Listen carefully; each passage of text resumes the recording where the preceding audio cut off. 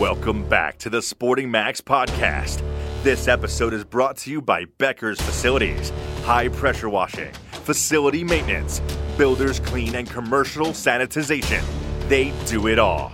Check them out at beckersfacilities.com.au. Here's your host, Max Becker. Welcome back, everyone, to another episode of Sporting Max, where today we are joined by Melbourne United basketball championship coach, Dean Vickerman. Welcome to the podcast, Dean. How are you? Doing well, mate. Doing well. It's been a tough little time, but we're getting through it and starting to come out the other side, so I'm doing okay. Certainly has. Can you tell us about your childhood and what your family was like growing up? Yeah, grew up in Warragul, or just outside of Warragul, and so we had a dairy farm and grew up with 120 head of cattle that we milked twice a day, and my parents were school teachers as well, so they'd milk in the morning, teach all day, and then milk at night, and so yeah, it was a pretty busy lifestyle, and they were great in once me and my sister got good at sport in really changing the farm and turning it into more beef cattle and different things and stuff like that. So, both me and my sister had some interest in the farm, but neither of us really wanted to be farmers. And so I enjoyed driving tractors and doing harvest season and different things like that, but I wasn't too much into the blood and guts of death and carving and all those kind of parts of farming that other people I'm sure enjoy, but it wasn't really for me. So yeah, busy, but I enjoyed being on the farm, loved having the open spaces, and certainly it drew me to basketball. Once I got my own hoop that I could really practice, and it was a great outlet for me. Can you tell us about your experience in playing for the Melbourne Tigers over your career? Yeah, I was lucky enough to play with the junior program at the Tigers and played my 16s and 18s and under 20s over there. And, had some amazing coaches. Lindsay Gaze was my first coach at the Tigers. Then I had his brother, Tony Gaze, and then had Brett Brown was my other coach there. And, shout out to Brett Brown. Obviously, didn't quite work out with the 76ers for him, but, he took that thing a long ways and, got him to the playoffs over the last few years. So did a great job. And then got to play, I think I played 16, 17 games for the Tigers in the NBL. And, my first ever game, Andrew Gaze got some blood clots. I was still in high school, and so we got the opportunity to travel over to Perth and be a part of the team when Andrew was a little bit sick. So yeah, that was my first game that I ever got to, or first road trip I ever got to go on. Was there any pressure on you there, filling big shoes of Andrew Gaze? No, I never thought I was certainly going to play his role. But it was great to just come through the program, get the opportunity to train with the senior team, and then to get on the roster and play a few games. But I always thought fairly early on that I'd probably do better at coaching than I did as a player. After your playing career, you were the development officer at Victoria Basketball and then the coaching director at Geelong. How do you think these situations and positions got you ready for your future in coaching? Yeah, I think, Lindsay again gave me a job with Basketball Victoria, and I was really appreciative of that. And big part of that job was getting out to primary schools and running clinics and, running the hoop time competition with the primary schools. And so, there was those two development paths there. There was some admin work of running a tournament day and dealing with the sponsors of the program as well. And then there was the coaching side of getting out to schools and teaching fundamentals and really having kids enjoy the game. Going down to Geelong, then you start to deal with a general manager, you start to deal with a board, you start to deal with a lot of different clubs, and so there's also that other side about, you know, how you connect to a lot of different people. It's not just the rep teams and the kids that were within your program. There's all these other outside influences that you need to be able to connect with and get your message across to. So I think all those those two jobs especially shaped me well in teaching the fundamentals of the game, but also some of the admin and relationship building that you need to do as a coach. Between 97 and 01, you were the assistant coach at the North Melbourne Giants and the Sydney Panthers, and then head at Rockhampton Rockets. Did it take you long to adjust to each of those clubs' cultures, and what's it like moving clubs like every few years? Yeah, you know, I got the opportunity to, with the North Melbourne Giants, and again, Brett Brown was the head coach there, and only there for the 1 year before that, before that club went broke and disbanded. And so, yeah, it was really interesting. You know, you kind of didn't see it coming, and then all of a sudden, you know, you don't have a job. And I was fortunate enough that Ian Stacker was on that staff as well. And he took a job up in Townsville, and he called me and said there's a job in Rockhampton and coaching in the state league up there. And I thought it was a good opportunity. So I jumped in my car, drove all the way up to central Queensland, and spent 2 good years up there where we able to make the playoffs, and started to realise just how big Queensland is. It was a league that we didn't really fly anywhere. So go to Mackay was about 3.5 hours by bus, and that was our closest game. You know, we travel 8-9 hours down to Brisbane. We travel, 13, 14 hours up to Cairns and Townsville, and Burdekin was a team in the league back then. So, yeah, you start to understand how tough some of those road trips are, traveling on the bus with the girls team as well. And a lot of fun times, but, yeah, it was certainly draining, some of those road trips. In 2002, you coached the Wellington Saints before walking out on the club in 2003. What impacted your decision, and what do you think you've learnt from that experience? Yeah, and I'll go back one because I didn't mention it. You know, I got the opportunity when I was in Sydney to work for the Kings and to coach with the women's team. You know, I really enjoyed going to both Brett Brown's practices and Tom Maher's practices when I was living in Sydney. And Tom got a job in the WNBA, which allowed me to become on as an assistant coach with that team. And, my only girls team I've ever coached with, and, fantastic to win a championship in that year, and have really fond memories of that one. Going over to Wellington, again, just a real step up in professionalism. I always wanted to coach in that league. And, I came into a team that had just lost the championship and had, probably 5 guys over 35 years old as well. So they really wanted to rebuild. And I think we got a little bit confused as a club about rebuilding and wanting to win straight away. And the next year I took on the general manager position and the head coach position, and it was straining. It was tough to be able to do both, and I wasn't ready for it. And so in that, I ended up jumping on a plane and coming back to Melbourne and really starting again.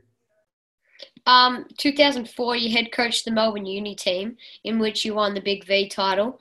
How was it possible to win the championship? Can you tell us about the championship game? Yeah, I think we had a series against Southern Peninsula. I thought we did a good job of being, one of the top teams all year.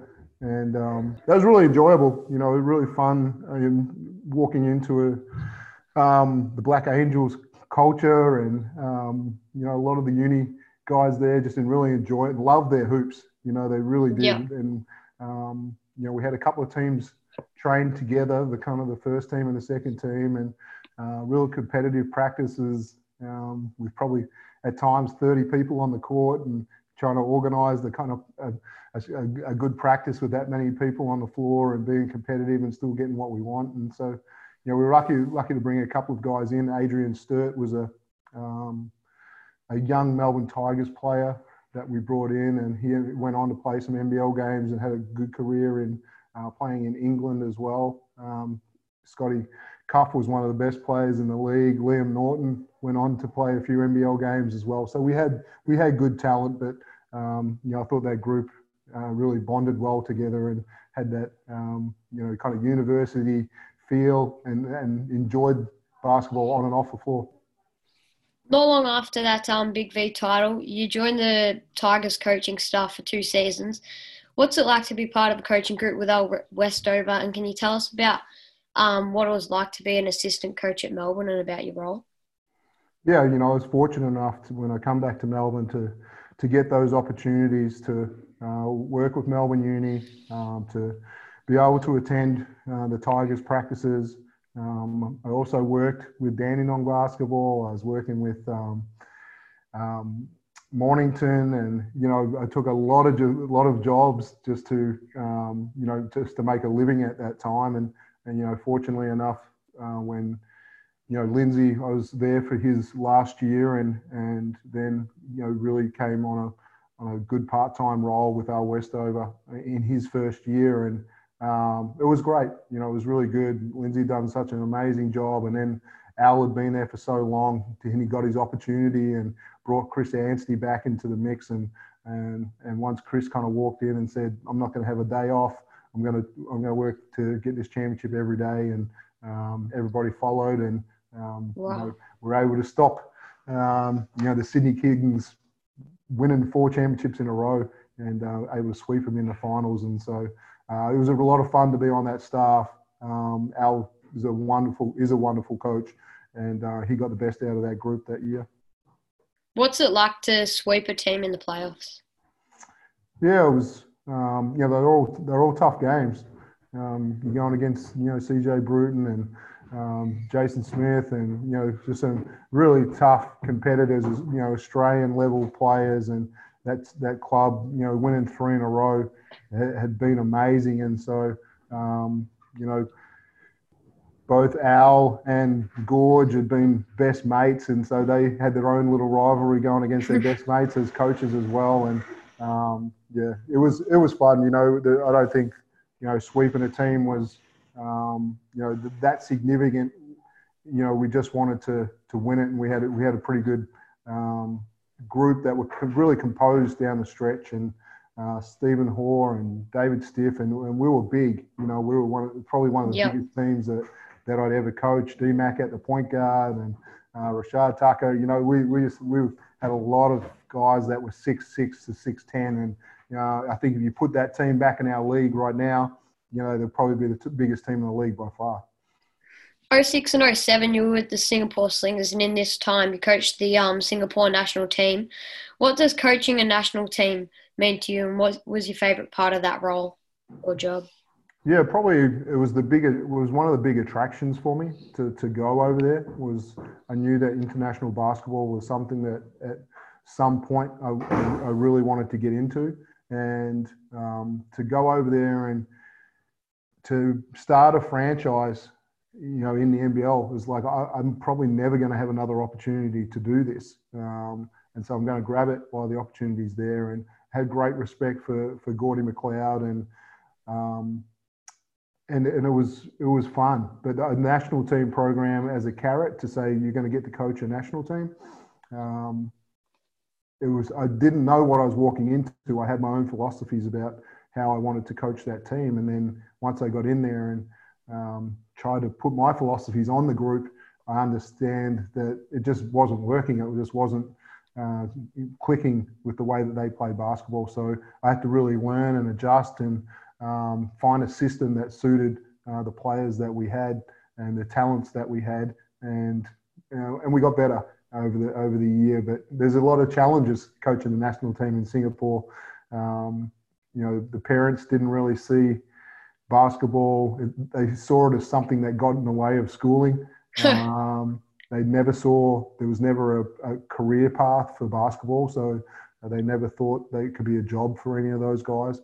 And then they do national service, so you lose them and, for a year where they go go into national service and learn the skills that the country requires to them too if they ever had to go to a war or something like that. So there's big challenges. And I remember a player coming to me and saying, "Coach, I've got some exams coming up. I'm gonna miss." And in Australia, you think, "Yep, he might miss a couple of practices, or he might miss a week or something like that." But 3 months, he told me he needed to study hard for 3 months for his exams. And so, there was just a really different mindset about sport. And I'm glad that the Singapore Slingers grew and they built a league over there. And a lot of those kids started making some money playing basketball as well. So, it was a good stepping stone for Singapore basketball having that Slingers in the NBL.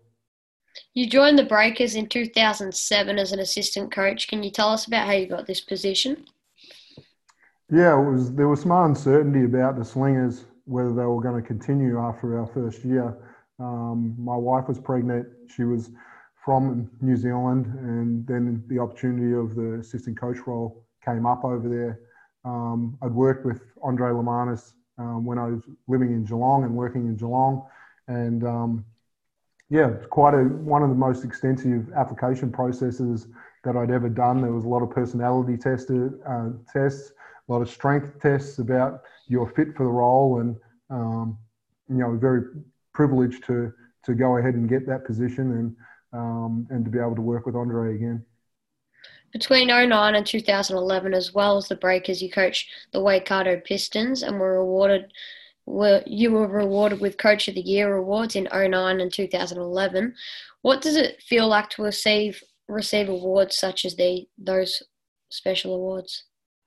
Yeah, the Pistons was a lot of fun, and I think it really helped my coaching was to be an assistant coach in the Australian NBL, but then be able to coach in the New Zealand NBL at the same time. So you could take a lot of the things that you loved about what Coach Lemanis was doing, and then you could add some of your own things and try things out. And got the opportunity to learn a lot and get ready to be a head coach in the Australian NBL by taking that position. But it was a challenge.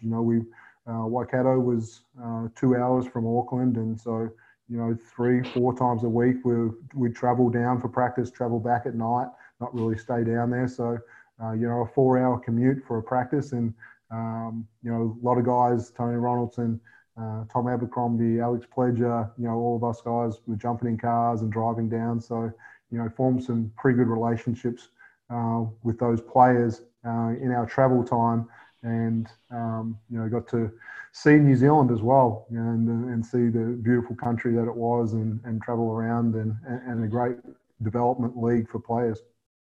Can you tell us about the transition in 2013 at New Zealand from being an assistant coach to head? Yeah, massive challenge. The hardest thing that I've ever done. We just won 3 championships in a row, and I got the head coach job to try and help continue the success that we'd had and maintain and build the culture that was already existing in that club. We failed, in my first year, and one of the reasons that we failed is that I probably didn't allow the team to, be who I wanted them to be. I really wanted to try and just carry on the things that we did before. And so you got to, once you take over a group, you got to let your personality come onto the group. And it took me a year to kind of work that one out, to work out the leadership side of coaching the Australian NBL and work out the personalities, do a better job with recruiting the imports. But fortunately, that next year we got better, and we got back and were able to win the championship in that second year. Was that 2014-15 championship satisfying for you, or did you just want to keep going and keep the ball rolling?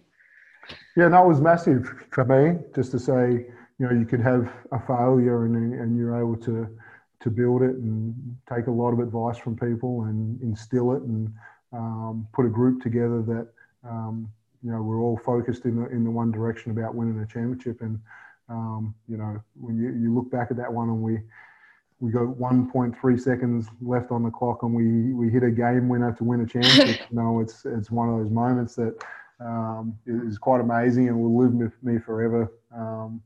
But really, when I took the job, I really said, I want to do this for 3 years, and then the next part of it for me is to have a Kiwi coach be ready to take over. Because we had Andre and we'd had a couple of Australian coaches in before that as well, and myself, and so it was a time for the development of the coaching side of it to be passed on to a Kiwi, and I thought Paul Hinari and Judd Flavel were both ready, and Paulie got the nod to take over the head coach role. So I was satisfied with what I got to do as a head coach there, and going to 2 grand finals, winning 1 championship, and getting a coach ready to take over. After that, you became the assistant coach at Sydney alongside Leonard Copeland and Andrew Gaze. Can you tell us about what Gaze and Copeland are like and what it's like to work in company with them? Yeah, I really thought that my next coaching experience was going to be somewhere around the world. I didn't know if that was going to be I'd looked at Japan, I'd looked at a couple of different countries, and then Andrew rang me up and asked if I'd be interested in going to Sydney, and we had some family in Sydney as well, and what the Gaze family had done for me had been utterly amazing. So to assist Andrew in his first year, and then to know that Copes was going to be there as well, and certainly in my playing days, I was on a team with those 2 guys for a few years, and I loved their banter. I loved how they challenged each other. I loved their trust in each other as well. And it was great because they could say anything to each other, and never be taken to heart. They just knew that either it was a joke or they were trying to make each other better. So their banter in the coach's office is something that I'll forever remember. What was your role like at Sydney, and how could you impact the team? I took on more a defensive scouting role and tried to build our defense. On that team that year, we had a lot of guys that it wasn't their number one priority playing defense, and so we had our challenges there with getting that group to be a really great defensive group. We had our challenges with the personnel that we had as well. They didn't quite fit together, and so it was a tough year in that regard. But we learned a lot. Enjoyed it as a staff. Loved living in Sydney by the beaches. It was a beautiful spot to live, and happy that I got to help Andrew in his first year. You joined Melbourne United in early 2017, and a year later guided them to a championship with a star-studded team. Can you tell us about the week in the lead up to the 5th finals game and what that championship was like? Yeah, my memory of the leading into the 5th game was certainly straight after game 4, in the locker room when we were heading into game 5. Sure if it was Chris or Josh or Dave Anderson, one of those guys will, just kind of grabbed the group and said, hey, if we started the season and said we're going to go home and play game 5 in front of our home fans, we all would have taken it. Let's go and enjoy it and go and get it. And so, we walked out of Adelaide, feeling, even though we were disappointed about the loss over there, feeling like, hey, this is exactly where we want to be, and the situation that we want to put ourselves in is to win a championship at home in game 5. We needed the time that we had from game 4 to game 5 because Josh Boone was a little beaten up. We had a few little injuries as well, so we got healthy. Right, the day before the game, it was still questionable whether a few guys were going to be able to play, and the guys put on an amazing performance. What was that like to have Carrick Felix there as support for that 5th game as Casey Prather was just coming back in?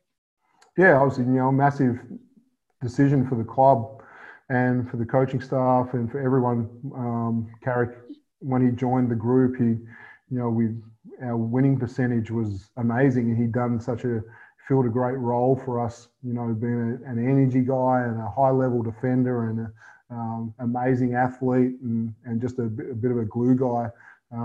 But again, once Casey was healthy and we saw him practice and did it consistently for a week or so, we knew that we needed that extra scoring punch if required at different times in the playoffs, and he really stepped up. But the club did an amazing job in allowing Carrick to stay for that period as well. Many other clubs would have saved the expense and put him on a plane and sent him home, but we thought he was really important to the group, and he put together a number of highlight films. Even I can't remember which game it was, but him getting out on the floor and Sobey, and there was a clash out there, and he was involved in it, and he just wanted to win, and so we got. I think it was last year we got to present him with a championship ring in Las Vegas because there wasn't one there at the time. So it was a great reward for him. In the next 2 seasons, United made finals but couldn't bring home the championship. What mentality do you have going into 2021 as considering the loss of big players like Sean Long and Mello? Yeah, it was, there was losing the championship that next year where I thought we were good enough to repeat, but just it'd never been done. Just no one in Victoria has had the opportunity to really repeat, and so it's something that hasn't been done for forever. And so we knew we were up against something, but Perth were amazing. In that final series, and both Tariko and Cotton were outstanding, and we weren't good enough to be able to continue to keep scoring with them. Last year we had our challenges. We were up and down, and we had to really fight to go ahead and just make finals. Once we got there, we thought we were certainly a great chance to win it, and it wouldn't have taken much more to get over Sydney. But when that season was finished and we started to look at the next year, and then COVID hit, we weren't in a position to sign Mello or Sean back to a contract, and we still haven't signed imports, and we still may not for a while. Yep. So, really happy that Mello jumped a level and has gone to the ACB. Sean's gone to South Korea, and so their basketball journey continues, and hopefully in their time at United that we were able to make them better basketball players, and hopefully they'll have fond memories of playing for United. Yourself and the club recently signed Duke captain Jack White. What's your opinion on this decision, and what potential do you think he has in the NBL? Yeah, I think as a club, we hadn't really gone after elite players coming out of the college system because we were pretty loaded with imports and Australian level players, and to recruit a high level college player, you really needed to have minutes for them. And this year we did.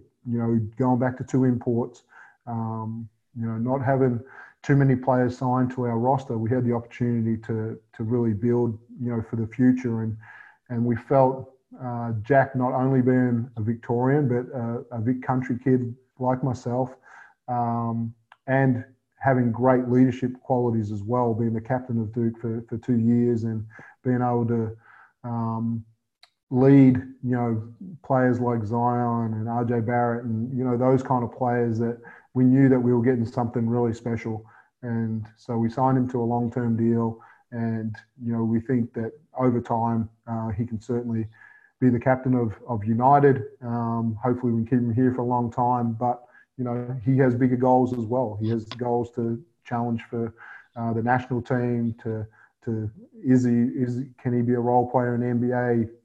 Is there a high level Europe that he can get to as well? But we certainly want to be a big step in that path for him to advance as far as he can in basketball. The club recently just re-signed Chris Goulding on a 3-year deal. How big is that, and what is Chris like both on and off the court? Yeah, massive. He's again, he was the grand final MVP, and he's been shown on the world stage that he's one of the most elite shooters on national team program, and even in the NBA games when we took him over there, and he showed that he can score, with an open space and that kind of game that you give him room to shoot, and he's right up there in the world. And where the game's going to these days, shooting is such a premium that we felt he's certainly the best shooter in our league. Right up there with Cotton and some other guys as well. But we wanted to retain him. We knew it wasn't going to be easy and it was going to take some time, but we stayed in communication with him, and he had some opportunities to go to Europe, but very fortunate that we've got him locked in for 3 years, and he's going to help others get better as well. He's going to really help Jack White be a better leader and a future leader of our club. And so not only is he going to lead, but he's going to help develop others to take some of his load in time to come. And so it's a critical piece for us to re-sign him. What type of drills do you players do at training? Yeah, depending on what day it is, we have a focus on individual development. So we try and get that in before and after practices. We call them the vitamins. So, you got to take your daily vitamins to stay healthy, and just like your game needs vitamins as well. So work on your skills before practice. And we were lucky to have Ross McGrains really lead our vitamins program this year. So yeah, a lot of individual work there, everyone working on the things that are specific to them and their game and the things that they want to get better at. And then we get into team practice, and Nick Popovich, our strength and conditioning coach, has already worked with him in the gym and got him on the floor and takes him for 15 minutes worth of conditioning and footwork. We're a strong believer in, working on your footwork and agility every day for the style of play and the defensive team that we want it to be. And then we'll really just build it up into situations, whether that be 3-on-3. We like to play a lot of 3-on-3. And then we build up into 5-on-5 scenarios. And, we like to play a fair bit at practice. We really like to get out there and compete. And, we have a bit of a rule that if you can't go 100%, that you just got to go out on the other floor and do something to get better. But we like to go at 100%. No time do we go 3-on-3 or 5-on-5 where, we're not going at game intensity. And we feel like we build a consistency by doing that continually every day. Can you take us through your weekly schedule if you were in the middle of a season? Yeah, if we played a game on Saturday night and we're preparing for another game the next Saturday, we like to take the day off after the game on a long week like that. So the first day that we'd come back on the Monday, it's really a what you need day. So we look at all the individual requirements of everybody. Some people might have played 40 minutes or 36 minutes and their body just needs massage and some shots. Some guys only played 5 minutes or didn't play at all, and they need a good, 1 hour workout. So really individual tailored day on the Monday. We'd certainly do a video review of the game as well, and all players would get through their individual edits with a coach and make sure they got the feedback required to try and get better for the next week. Tuesday and Thursday are our main practice days, and we take the Wednesday off, but both of those are heavily loaded towards scouting. 60% of the practice would be focused on our defense, and then into half of Thursday and most of Friday, really how we want to attack and how we want to, the opportunities that we see for getting the best shots possible against our opponent. And short shoot around on the Saturday and a bit of fun and clarity about going into the game and how we think we're going to have an advantage. I understand you have 2 kids and a family. What's it like managing being a coach and then on the other side managing your family? Yeah, basketball is one of those sports that family can be involved in. my daughters and my son, they all enjoy, getting to the games and watching. There's a good network of the wives and partners that get together at a game, and it's a good social event for them as well. My wife was a player, so she understands basketball and understands team sport, and I think that really helped.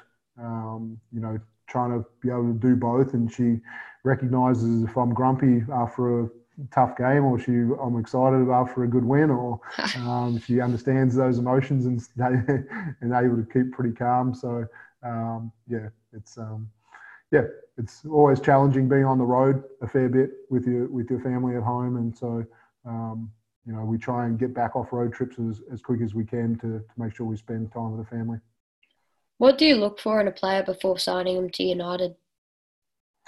Yeah, obviously talent is a massive one, but we've really streamlined our approach to how we recruit, and certainly players have to fit the culture of the club, and that's the most important thing. Once they get past the culture fit, then we can really look at the things that they can offer us on the floor as well. So spending a lot more time with getting more information about people and how they would fit our group. Last year we went a little different. We went a little rogue in that regard to say, both Melo and Sean were two of the most talented guys in the league, but in some ways, their personalities and their fit for the club wasn't absolutely perfect. So we can do a little bit better job in making sure we get perfect fit for that complement all our Australians. And, the best imports that have ever come to our league have been guys who make others better as well. And they're the ones that have lasted a long, long time. And, fortunate enough to have a Cedric Jackson in New Zealand that could take over a game, but certainly make others better. Darryl McDonald at the Tigers, and these kind of guys, really, really bought into the Australian culture and made players around them better, which is what you need to do as an import. What would be your advice to anyone wanting to become a basketball coach or have a successful coaching career like yours? Yeah, there's got to be a massive passion for the game. You got to love it, and you got to love it for all kinds of reasons. I was a absolute junkie as a kid, and I had Jordan pictures all over my wall, and I'm out shooting, with a light on the backboard, and I just love the game.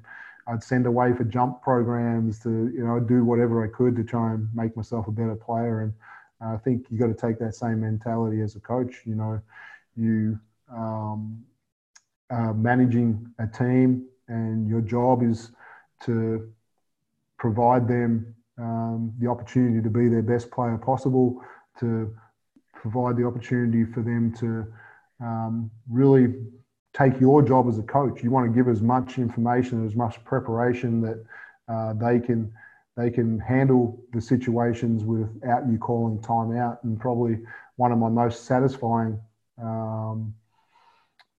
moments in the game was when we're in New Zealand in a semi-final series, and Ty Wesley waves me off and says, "We got it, coach, and I don't need to call a timeout." And we run a play for Josh Boone to get a layup that wins the semi-final series in New Zealand in overtime. And they're the kind of moments as a coach that you're like, wow, we got them to a point where they were prepared and they didn't need me as a coach. So I think, they're the great moments. But preparing to be a coach, spend the time with your own teams, go through the juniors where you can really get a great grounding in the fundamentals, find coaches that do things that you really like and would like to do some things similar to them, and then find some coaches that do things totally, different as well. And so that you challenge your own thinking about, what you really like, and you'll keep chipping away at building your philosophy of how you like the game played. And then you've got to be open enough as time goes along, when you've been in it for a while like me, that you got to continuing to be able to adapt and change with the times and change with society and change with the way the game's being played as well. So, there's so many different ways to play it and to coach it. It's nothing's wrong, but you've got to pick your own philosophy and really be strong with it and go with it. Thanks, Dean, for being on the Sporting Max podcast. It's been great to have you on. Thanks, mate. Enjoyed it. Hopefully we get back out in the court fairly soon and we get this NBL season going and people can enjoy basketball being back on TV again. Definitely. Stay tuned, everyone, for some more Sporting Max podcasts. Thanks for listening to Sporting Max. Please like this episode and follow us on iTunes, Spotify, SoundCloud, and TuneIn. This episode was brought to you by Becker's Facilities, your one-stop shop for facility maintenance services.